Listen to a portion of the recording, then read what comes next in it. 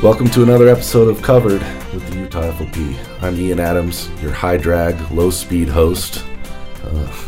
I'm here joined today by two of my good friends, Brad Landis from the Idaho FOP and Danny King. Today we're going to be talking about the FOP. I think it's important that we understand sort of the organization. Many of us have been FOP members for a long time. Maybe when you joined, it was, your FTO said, hey, maybe you ought to sign up for this. Maybe it was expected. Maybe a couple years in, you realize sort of the legal threats to your career and you need some protection. But the FOP didn't spring up from nothing. Here in Utah, it was the early 80s. It was a group of 10 officers out in the West Valley, Granger area who got together and decided that they wanted to form the first Utah FOP. I think it was 1983. But the national FOP had a much earlier beginning, right, Brad? Yeah, they did. 1915 in Pittsburgh. Okay. Why don't you tell that story? I don't know it well. Well, two officers came up with the idea. They just, back then, police officers worked 12-hour days. They worked 365 days a year. They had no benefits or anything, and they just wanted to be a voice and help life for police officers get better. Obviously, it's grown from there, from two guys with an idea to forming a lodge in Pittsburgh, to forming many lodges in Pennsylvania, and then the movement spread west, and here we are today with almost every state with a state lodge, 365,000 members, and it's growing all the time, and for good reasons. Yeah, and we, the National FOP is not shy about saying we are the oldest and most powerful and largest police labor organization in the world, and that's true. I know a little bit more about sort of the pre-FOP period in modern policing and what gave rise to the need for it. And it's important, frankly, to understand sort of like modern policing in Boston, for example, was born on the backs of Irish immigrants who were not welcome to the country. Right at the time, the Irish and the Polish and the Germans were seen as threats, immigrant threats. And policing turned out to be one of the areas where the Irish especially could form civically engaged organizations, policing, for example, and they did quite well at it. In fact, I think I have a post coming up in for St. Patrick's Day where I kind of looked into it, and the first Irish officer, believe it or not, I think it was like 1881, 1884, somewhere around there, he got fired for political reasons. By all accounts, a great officer. Did 2 or 3 years with Boston PD before he was fired when the Whigs regained political power, and the Whigs were sort of anti-immigrant group. So it was within that same time period, 30 years later, that the FOP is first joined by these two officers. And one part of that not everybody knows is that the city didn't fight those officers. It was actually the mayor of Pittsburgh at the time also saw the need for this and agreed to it. So the very beginnings of FOP are born in this idea, like there's incredible demand on our officers. We're asking so much of them, and the city administrators who have to sort of oversee that operation, understanding like their city is going to be a better place with the FOP, with supporting their officers. The city can only be safer if we can make the officers safer. In 2015, I learned some of that when you and I and a lot of others were out in Pittsburgh for the national conference. It was the 100th anniversary. One of my favorite little challenge coins I got is still the Pittsburgh Lodge 1. It has a little cradle on the back of it, as if the FOP was the baby born in Pittsburgh. So what else can you tell us about the FOP? How did we grow past that? How did we get to where we are today? What makes it the world's largest police labor organization? Well, being a voice, obviously, if you're one person and you're concerned and you express those concerns to your municipalities, you're not really looked on as like, well, you're just one person saying that. But if you're a group of people and you're in a large group and you have concerns and you bring those concerns, well, people start to listen. And once they start to listen, they start to understand. If they're more likely to understand, changes do happen. Past President Dick Boyd, personal friend of Ronald Reagan, he always stated is if you ask for something fair and you can sit at the table and ask the people that can make a difference in your life, eventually somebody fair is going to be on the other side of that table. Right. And the changes will happen. But you got to be fair. Right. So how did you come into the FOP? Well, in 1992, I first joined the FOP. My department, I was a young officer back then, and it started. We formed a state lodge, and then, but it, for some reason, the guys didn't come together, and that actually fell apart. So my lodge was lodge number 2 at that time. Well, in 1996, a great officer from down here in this area, Jim Crowley, came up, and he swore us back in. And we became lodge number 6. And so we started in 1996 again, and more lodges started in Idaho. We got involved, talking to our mayor, our city council. We were looked upon as kind of like they thought we were like a union pushing things in. We weren't pushing anything. We had concerns. We wanted to make life better for police officers. If you make life better for police officers, well, your community will benefit from that. Right. You want police officers to be happy going to work. You don't want them to be disgruntled, looked down upon, those kind of things. And all they want to do is come to work just like anybody else, put their time into work, and go home at the end of their shift.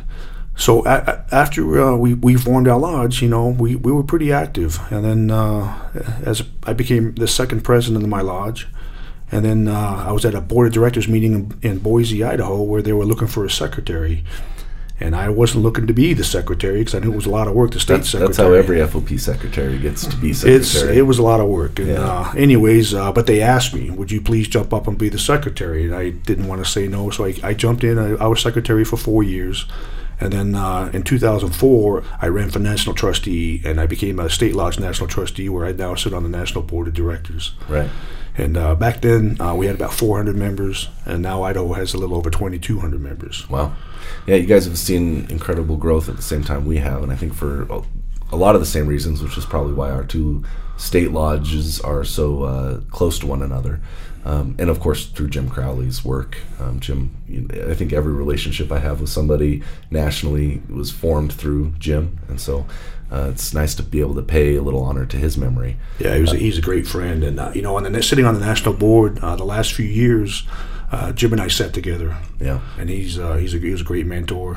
He has a lot of wisdom and knowledge of police work, and yeah. Well, it's a good time to mention too. We just formed our 51st local lodge in the state of Utah.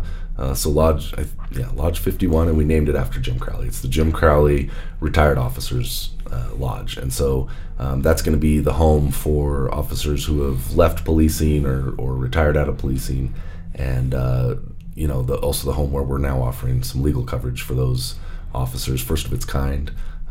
Pretty exciting about that. But one thing I wanted to bring back, because I think it's in the last episode, last time you guys were here, we talked a lot about how people's views of policing are formed by where they police and how they were taught to police.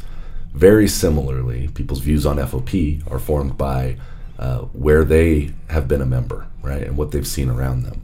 But there's big differences. I mean, in a nation with nearly 1 million law enforcement officers, in an organization that represents about 365,000 of those officers, you're going to see a lot of variation in how things are done. So one of the big differences is, of course, this word union. The Utah State Fraternal Order of Police is not a union. Idaho State FOP is not a union, right? Correct. And the big difference there would be having a contract. So maybe we can explain that. This is a good place for Danny to jump in, because here in Utah we have exactly one agency with something approaching a contract. But you, Danny, you've worked under contract in a contract agency your whole life, right? Yep. So what does that mean for people? My agency has a contract, and it outlines how officers will be promoted, how we'll go to lunch, how the city will treat us, what they will do, won't do, what our responsibilities are. It's our rights, and it's in writing. And when there's some type of labor dispute, hey, you call me up and say, I need you to come to work now. It's in our contract what I will be paid. Call me and tell me that you need me to show up in 49 hours. Okay, well, you've given me the notice. I just get paid regular Whatever time. You pay. Yeah. Right? But you call me at 47 hours and I have to report it, less than 47 hours, then you'll pay me double the rate. You know what I mean? Right. And everything's written in contract. There are no surprises. It protects the city and it protects the individual officer. And it's always been that way for me. Right. And does Idaho have something similar, Brad? Idaho's a right-to-work state, has been for a long time. We do have 5 police departments that do have it's called collective bargaining. where they sign a contract with their municipalities, and I think most people are jealous when they see that. It puts a lot of things in perspective. I think these contracts, they not only help the officers, but they protect the city. If they protect the city, they protect the citizens. And I think most police officers would say today, they would. I've never heard a police officer say, "Oh, I would hate to have collective bargaining." I've never heard that. Well, they might. They might. That's actually why I want to have the conversation, though, because what I see is a reflexive. Policing is comprised of predominantly politically conservative individuals, and in today's day and age, at least, this wasn't always true even 15 years ago. But the sort of anti-union mentality takes over, right? And I like to put it in perspective, like, no. Like most somewhere between a third and a half of officers in this country operate under a contract. That's what that is. It's protecting. It's telling, that, like, I like to point out, it's like, when you promoted for sergeant and you placed first on that list and then didn't get promoted, that's the sort of thing that's addressed in a contract, right? It strips out some of this chief power to just, lord over his or her kingdom and make decisions, consequence free. It puts a lot of that in perspective. Now, all that said, I've never worked under a contract. Utah is also a right-to-work state. Now, you can have contracts in a right-to-work state, but just as shorthand, Utah does not have contracts because it's a right-to-work state. It makes it harder, And, it does. It really does. And I know when they use the union word, it almost sounds like a bad term. I like to use the word collective bargaining. Police unions themselves are not traditional unions. A traditional union is, you won't sign the contract, you won't give us a pay raise, you won't keep our medical benefits sound, we're not coming to work tomorrow. Right, we strike. We're non-traditional. Police don't do that. Right. With collective bargaining with police departments, we'll ask, somebody will listen, that person listening has to make a decision. We hope we can come to a compromise, or maybe they see it our way, and they'll sign the contract. If they don't sign the contract, well, we're stuck with that. Right. But there's limits. So in our state, one of the limits is, we've formed the FOP as a fraternal organization, which means we work primarily on legal defense, actually, for officers. I mean, that is the hard central core of the Utah FOP. But our members I'm on the phone a lot with members who are, in essence, having labor problems, right? They're having some issue with discipline being used unfairly, or sort of hour demands, and, I got moved to a shift without any consideration for my family needs, and all that kind of stuff sort of falls under this umbrella of labor. And I'm using air quotes and nobody can see it, but we don't do quote unquote labor here in Utah because we're not formed that way.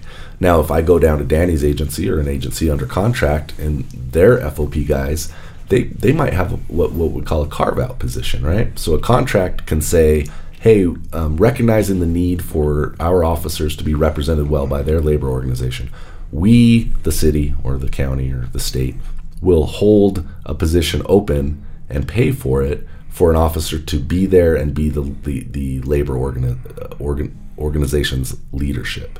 And that is something that is just completely alien here.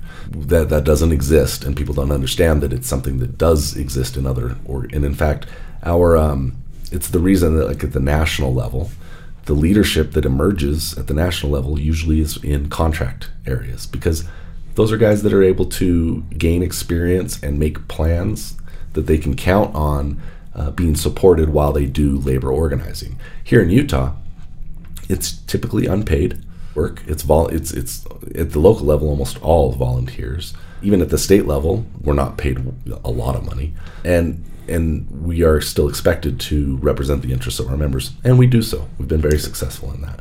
But again, it's in Utah going to be about legal defense. It's about developing. Here in Utah, we've, for almost a decade now, run our own legal defense. That means we have a contract with our own legal firm where 7 full-time attorneys sit there and think about how to defend officers. And not just think about it, but actually defend officers. That means at the disciplinary level, at the civil level, at the criminal level, working with these agencies. So our role in Utah is not the same as you're going to find in Nevada. And a lot of times that's useful for members to understand, especially as you start rising in the organization. Maybe you want to go to some training in Nashville. You're going to be exposed to some people with very different ideas about what it means to be an FOP member. Danny, in your organization, was this just automatic? You just became a member of the under the contract? So you have the option of joining or not joining, and most everyone does join. And I'll tell you, I get a lot of benefits. I'm paid very well. I work for a great municipality. I have a full-time union president or association president. Yeah. And I don't know what he does. I don't know what he has to deal with on a daily basis. Right. But I know that I don't have to deal with it. You know what I mean? If something's going to happen, if someone's going to be moved out of a position, it's in contract. If someone's moved out of position in violation of that contract, it's in contract. You know what I mean? Right. So there's a system, there's a process. Everything is set up for me. All the things that I don't want to deal with or can't know or don't know, they do know. You know what I mean? And if you work for a good city, and it helps them as well, is that they can point to the contract and go, well, hang on a second, the contract says this. You know what I mean? And there's a system for it. So having someone full-time to worry about all the things that you can't worry about, and you don't even know is a thing, it's a great thing, man. Yeah. It's a great thing. And most of our members, I think 99% of FOP members just want that exact same thing. They want to know that this important part of their life, which is legal defense here, is taken care of. Like, you know, if they get in a shooting, there's going to be a lawyer for them. If they, you know, if there's some twists and turns in that case, we're going to have a whole law firm thinking about how to protect them, plus the leadership of the board.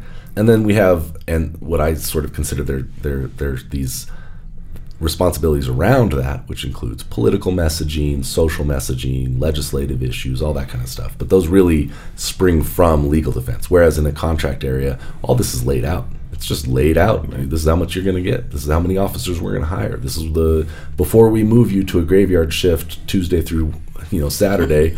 This is how we make those decisions. And in my career, I've seen absolutely abhorrent decision making about those sort of things based only on personal like, right? And that's where it really falls down. That's the big disadvantage to working without a contract, is you are working at the whim of a chief executive. And if you're on the wrong side of that chief executive, which FOP members or FOP leadership tends to get there, if only because we're the ones that are often charged with telling a chief no, and here's a lawyer to back that up, it makes you quickly unpopular. So I do appreciate for contract states why that is able to grow the organization more into a stronger one. So. Yeah, being a national trustee, I get to travel a lot with the FOP.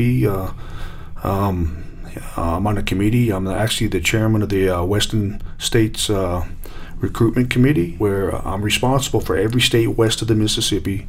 I have Texas, Alaska, and Hawaii in that group. Now, a lot of those states already have state lodges, so if somebody wants to join the FOP and needs information, there's a state lodge. I'll just send it to the state lodge and say, hey, you got this police officer in your area, he needs information, here you go. If there's not a state lodge there, and I've helped form two of them in Iowa and Oregon, they finally became state lodges. Well, it's still one of the 48 states that I'm responsible for, it's Montana.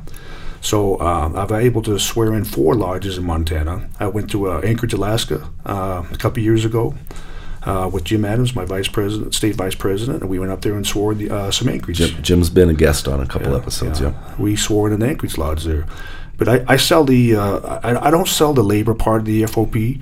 It's there. If people have questions on it, I refer them to the correct people to speak to, and we're there to assist them.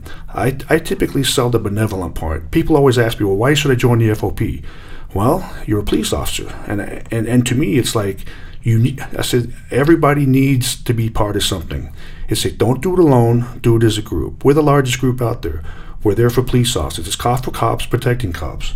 And there's so many benefits being in the FOP. And, of course, your legal plan here in Utah is maybe the best one out there, one of the best ones out there. I'd say it's phenomenal. The national office offers one, too, for the small lodges of the small states that are starting out. It's a legal defense plan that helps police officers. And there's a term out there. And it's a term that I actually came up with in the National FOP followed through with it. It's a term. It's better to have it and not need it. But if you need it and don't have it, well, you could be in a lot of trouble. There's a lot of war stories about police officers getting themselves in binds, and people say, well, that'll never happen to me. I'll never get hit by lightning. Well, let me tell you, people do get hit by lightning. It'll happen. It's Somebody somewhere. It's not even lightning anymore, and and you're right. It's more common today. And I'm talking about maybe the $500,000 to $1 million claims that are out there, and they do happen. And I can share a quick story with you. Please. At Louisville, Kentucky, I'm at the Louisville conference years ago, and a Louisville officer gets up on the podium. Well, he went through a very serious incident. Police officer working the street, violent area of Louisville. He's been involved in shootings before, and he gets a call, a man with a gun. This is night shift. It's in an alleyway in a very rough area. Well, of course, him and his partner, they're in the alley, the end of the alley. They're cautious. They got their firearms out. It's dark. Well, a shadow comes out, and a laser hits this officer right in the chest. What do you do? Well, I think everybody says you got to shoot. Oh, well, he did. Well, happened to be a 13-year-old kid playing laser tag. It's a very sad case. This officer didn't want to kill a kid. He didn't know what was going on. He did what he was trained to do. Well, he was cleared. He was cleared by his department, the multiple task force that came in and investigated it. But what ended up happening to this officer is the feds came in and looked at it, and they pulled what they call a 1983, a civil rights violation on him, and they were going to put him in federal prison. Well, he was an FOP member. He had legal defense, and $600,000 later, he was acquitted and got his job back. But he got up on that podium and he stated, I don't have $600,000. I would have lost my house. I'd have lost my family. Instead of talking to you today, I'd be in federal prison. I couldn't fight a case like that. Those are rare cases, but they do happen. They happen all the time. In fact, there's a case out in Nashville right now with an officer who is an FOP member, and I can tell you for a fact that he has an all-star cast. A fellow that I worked with by the name of Jamie Borden, who is one of the best in terms of officer-involved shootings and use of force. I know for a fact that via the FOP, Jamie Borden is consulting, or I believe he's consulting on that case. Right. So, and I can't tell you how much these things cost. Well, it's ridiculous. And I can tell you that. Well, I can tell you too. But, to both of these points, as executive director, I had to make a choice at a certain point. Where we did as the board had to have these discussions, because previous to about a year and a half or 2 years ago, it was pretty common for there to be officers involved in shootings in areas maybe that the FOP hadn't reached strongly with a message, and so there maybe a guy wasn't a member, but we'd throw him a lawyer to make sure guiding through that process.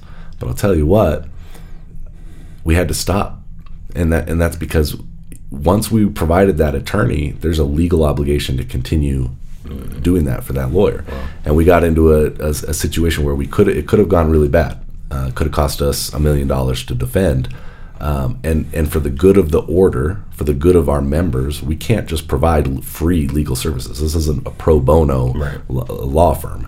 And so we had to make the tough choice that, at a certain point when our membership grew to a certain level, we had to say, look, you know about the FOP. I know you know about it because I've paid the money to make sure you've known about it. I've brought in the advertising. I've brought in the speakers and the training and the flyers and all that kind of stuff. And if you're still making the decision that, this won't happen to me, then you're making it, I respect you enough to allow you to make that decision and not come in later and try to fix it for you.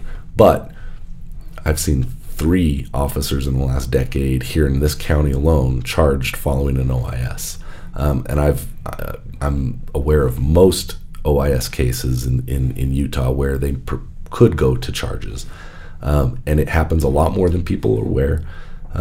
It's that process can be very opaque and dark, and people don't see behind it, but it's happening, and it's happening on every case. Utah sees 25, 30 shootings a year as a state. The vast majority of those are concentrated around these Salt Lake County, Weber, Davis, and Utah County.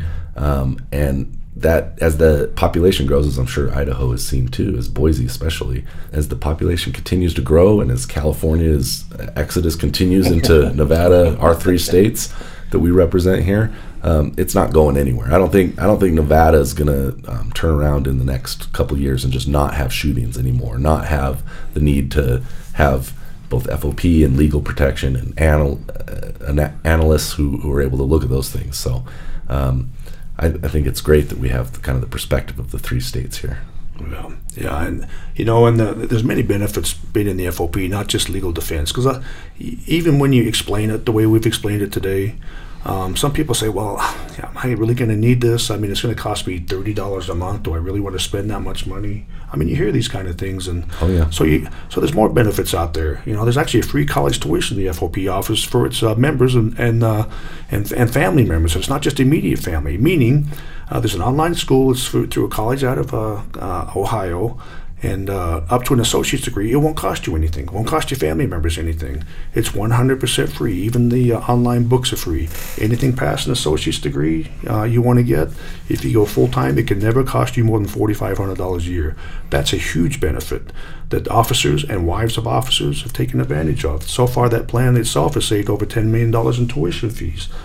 The benevolent part of the FOP, I mean, when organizations like, especially the Utah benevolent part, I tell you, when I hear the stories that come down to Utah, when I hear stories around the country of what we have done for each other, I'm telling you right now, if police don't look out for each other, who does?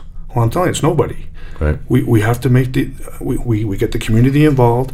They form foundations, and it's there to help police officers in need. I can give you a couple of quick stories. One in Idaho, Mike Kralachek, he was shot in the line of duty December 28, 2004. Hit with a .357 right in the face, and the .357 went right into his neck, and it severed 3 of his C2, C3, C4 on the back of his spine. And he was supposed to die. I'm hunting in the middle of Idaho. Now it's December 30th. I knew nothing about this shooting because I've been gone a week. I'm up in the mountains, and I don't know how it even happened. My cell phone's ringing. Didn't know I had my cell phone on. Didn't know I had cell phone coverage where I was at. And I see the name Jack Symington. Well, Jack Symington was the national trustee of Washington.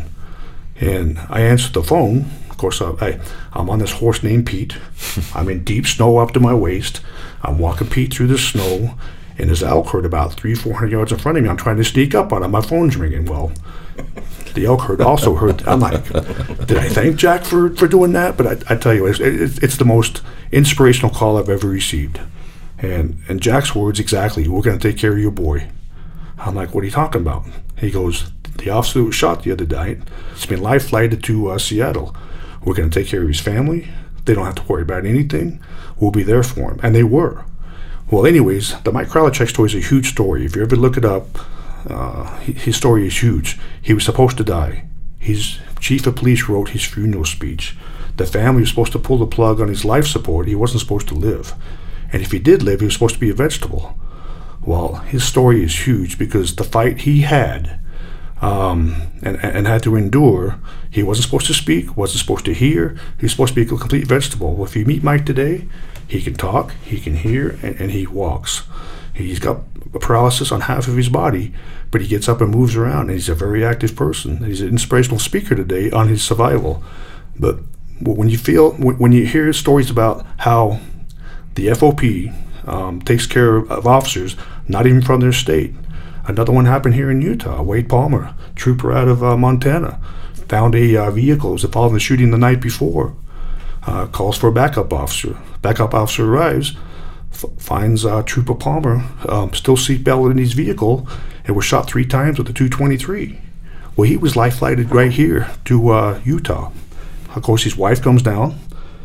Christina Waters, the president of the FOP Auxiliary, met with the wife, gave her a backpack with essentials that she needed because she just left to be with her husband. The FOP met the officers that were there to be with their brother in need, and they took care of him. They housed him. When the children, I guess there was children here of the family, they occupied the children's time. Those kind of things. I had a great conversation with a trooper named Dan Owl when he called me, and I called him, and it brought tears to both of us. What he experienced here, he said, "I couldn't believe we're not FOP members, We're just police officers in Montana. These guys didn't ask us if we were FOP members. They did everything for us. They spent thousands of dollars just for us, just because we were in need. And it's stories like this. It's like, it takes sad stories, but understand we have a dangerous business. We never know we're going to need something like that. And when you know there's an organization like the FOP out there, well, it makes it a more understanding of why should I join the FOP. Well, and on the Utah side, I wish Jex was here today. He had a big role to play in helping out that Montana trooper, as did our DPS Lodge 32. I mean, they really stepped up, and I think it does show the value, the fraternal and value of the FOP. We step up, and I got to tell you, I'm on every executive board discussion going on about the benefits that we do. We always take into account, can we extend this benefit? Can we afford to extend this benefit in a purely financial sense to non-FOP members? And an example of that is our mental health coverage here. So we saw our own brothers and sisters dying from suicide, suffering under depression and PTSD, and not going and getting help because they didn't trust the help that was being offered to them, usually genuinely, but they just didn't trust it from their own agency. And so we now, starting a couple of years ago, we've built the program up to where we can offer it to any officer in the state of Utah, that up to 4 free mental health visits from people that we've hand selected as saying they know how to work with first responders, they know how to work with military and fire and police. And we're in discussions now to try to get that, to expand that coverage even more because it's been so successful to firefighters but that's the spirit of the organization. It's an organization built on sacrifice, on shared sacrifice, and the people that come into its leadership positions are not doing it because it's well paid. Generally, they're generally, at least in the Utah FOP, your leadership has genuinely sacrificed career prospects to do so, right? Brent Jex is retired as an officer. He should have retired as a chief. Bottom line, his leadership capability, he's not here to blush, but his leadership capability and his caring and his knowledge about policing is unparalleled. And yet, he didn't promote, and not through any fault of his own, through the sacrifice that he knowingly made to lead this organization. So, man, I really appreciate your sort of historical view on this, Brad. It always surprises me the stories I don't know about, and I've never met. Is it Mike? Mike Krolichek. Mike Krolichek. But I've heard about him from you now, and I appreciate that, and I wish him the best. I'd love to get him down here at some point. And he'd love to be here. Yeah. Him and his wife, Carrie. So, Danny, how's Nevada going these days in terms of officers' concerns, legal challenges, all that kind of thing? Is it a good environment? It's a good environment, but it's changing, and I would love to say that California's causing us problems, but that probably wouldn't be appropriate. But so it's becoming a little bit more violent from a police perspective. Now, keep in mind, I'm not saying that you're going to experience violence if you move to Vegas. You're not, but it's my job to show up when something has gone upside down. And sure. It's changed from when I started 22 years ago. And so, when you were talking about officer wellness, I have a friend that was just involved in his second OIS, and he's struggling. Mm-hmm. You know what I mean? And I thank God for the city that I work in, because we have a full-time, what's called a PEEP officer, right? Which is a police PEEP police employee assistance and so program. And this officer is actually from Utah, and he was born to do this job, and he looks out for the well-being of officers. And to see my friend who's now struggling, it's a tough thing, and we've all seen it. We've all seen officers struggle, and he's struggling right now with it. And but he's getting the help. The system is there. He's getting the help. Whereas 20 years ago, it's just like, hey man, it'd be tough. Yeah, walk it off or something like that. And he's going through like brain spotting, similar to EMDR and things like that, and getting him back into it, because it is a thing. I mean, think about this. I was involved in OIS in 2011, and I had been a cop 13 years up to that point. seen some absolutely horrific things, and we all have. That's a daily thing for law enforcement officers. So it doesn't need to be an OIS, but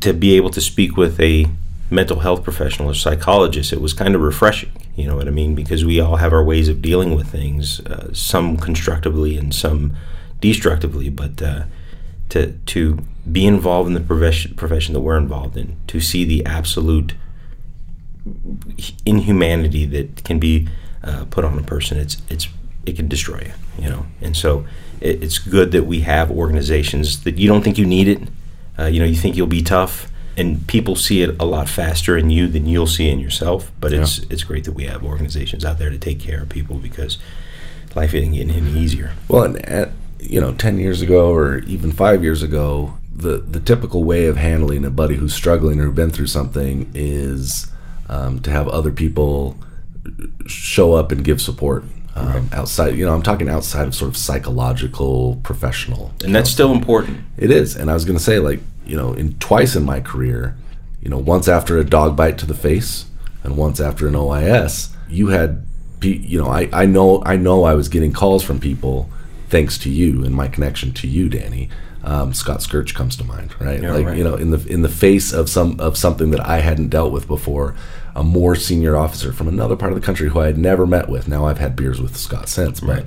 at the time, it's a random phone call from somebody who's been through something similar and is here to tell you, like, look, here's what's coming down the pike, and you're going to be okay. Like, and, you know, and that meant a ton to me at the time. And so I think as an FOP, from a leadership perspective, we need to build around those already supportive environments, and that's what the FOP does, right? It's not just about, like, well, we have a policy to do this, or there's the administration is going to do this. This is about, like, as FOP members, as fellow officers, people who've been there and done that.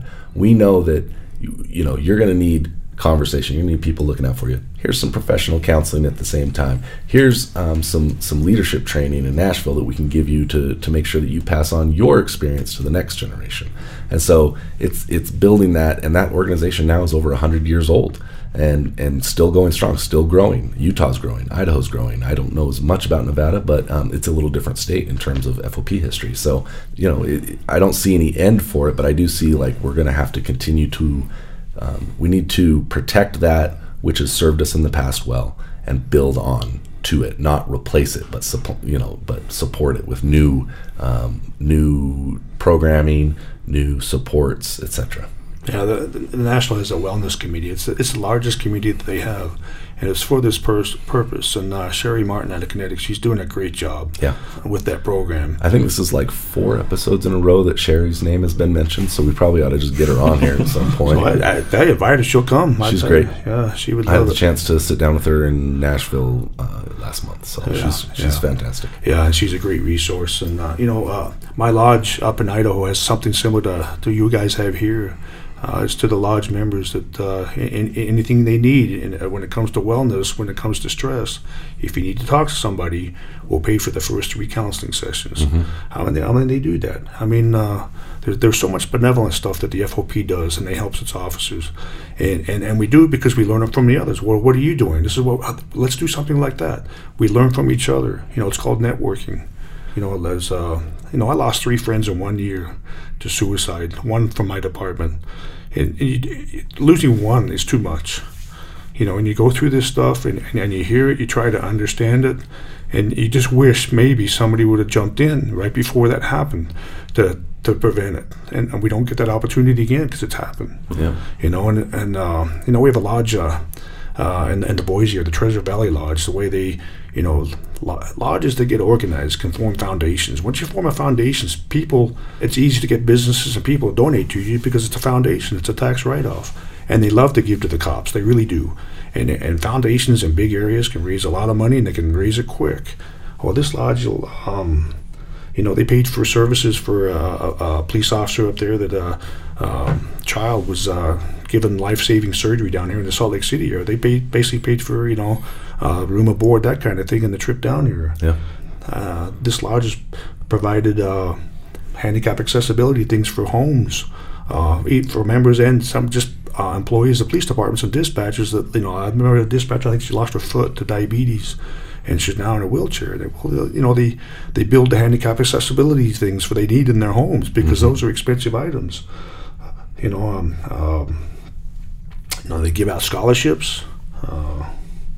Yeah, I remember it's been over a decade now, but we had an officer who was had to go for some experimental treatment. He had a very aggressive form of cancer. He had to go to Texas. His wife didn't work. I think she was a stay-at-home mom. And I remember a local company here showed up out of the blue. Like, I got a text message from an old friend who I hadn't heard. And he had heard about it somehow. And he said, do you know any way we can maybe get a little money to that officer? And I was like, yeah, sure, like we can do that. And the CEO of that company showed up with no press. They demanded no publicity, and that's why I'm not mentioning their name today, because I'll still honor that. But they wanted zero publicity or press. But that CEO showed up with a $25,000 check. Wow. And paid for that family to be able to support themselves for 6 months while the officer got, and he's alive today and doing well. And it wouldn't have happened without that community support. It's an important piece and one that we can do better with here as well. And if any of our listeners have questions sort of along we've talked about the foundation here before, that's how we support things like the mental health program. But it is important, and we can always use more help. So, if you've got connections out there in the business world and in our community in Utah, we have very high support for police officers. Something hovering around 90% of people, when polled, will say, "Yeah, I love our local police." So it is something that we need to continue to encourage that relationship. So, well, we're drawing to a close here, Brad. I'm going to give you the same question that I asked Danny King last time we had him on, and that is, put yourself in the shoes of a 23-year-old officer just starting out today in Idaho. He's going to face 30, or she will face 30, 35, 40 years before retirement. One piece of advice that you think they ought to be keeping in mind as they enter that adventure? Well, you're entering the greatest profession I think that's out there. It's an honor to be a police officer. It's one of the most fun job you can have, but then at the same time, the politics can kill you. The stress, the things that you will see. You always want to help everybody. You can't solve the world's problems, but you can definitely help solve the corner you're in. And one thing, obviously, when we talked about policies earlier, understand your department's policies. Understand what you're expected to do. Go that extra step to helping people. Those are great things. And understand, too, that we can get hurt in this job. It's a dangerous job. It can change today.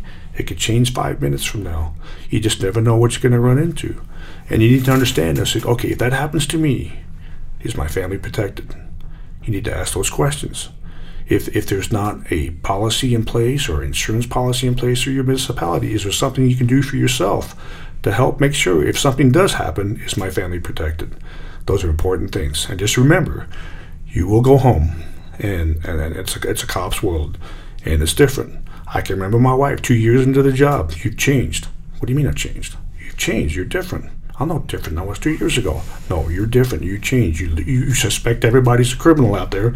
Every time we go out, you look at people differently now. And we do. It's like you don't treat everybody like criminals, but you just have a perception of society because we deal with a low percentage of society, 2% they call it, 100% of the time. And we see the bad part of society that we're expected to take to fix. Well, anyways, my whole thing, my point is just make sure you take care of your family. When you do come home, your wife's going to ask you or your husband's going to ask you, how was your day at work? That was fine. Well, what'd you do? Nothing. You might have saved a life. You might have saw something really catastrophic. You don't really want to talk about it. Well, open up and talk about it, because the best thing you do is to have a partner that's willing to listen and just talk about it. And then understand it's a dangerous job. And but at the same time, it's the greatest job out there. Well, I think I counted 17 pieces of advice, and I think you have a lot more. And I don't mean that in any way, but admirably. The reason I brought you on and asked you to talk, and you were a little reluctant, but you have a lot to share. You have a lot of ways to go before I think you've paid it all back. This organization has given you a lot. This job has given you a lot. And every time I see you, you're doing something for officers, and I can't wait to see sort of what the next couple of years of that brings. So to the young officers out there and all our listeners, I want to make sure that you know that we see you and we love you, and we really do spend a lot of time thinking about how to protect you and make the profession a better place. We see you, and I hope you're hearing us when I say that. My name is Ian Adams. I'm with the Covered podcast from the Utah FLP, and we'll see you next episode.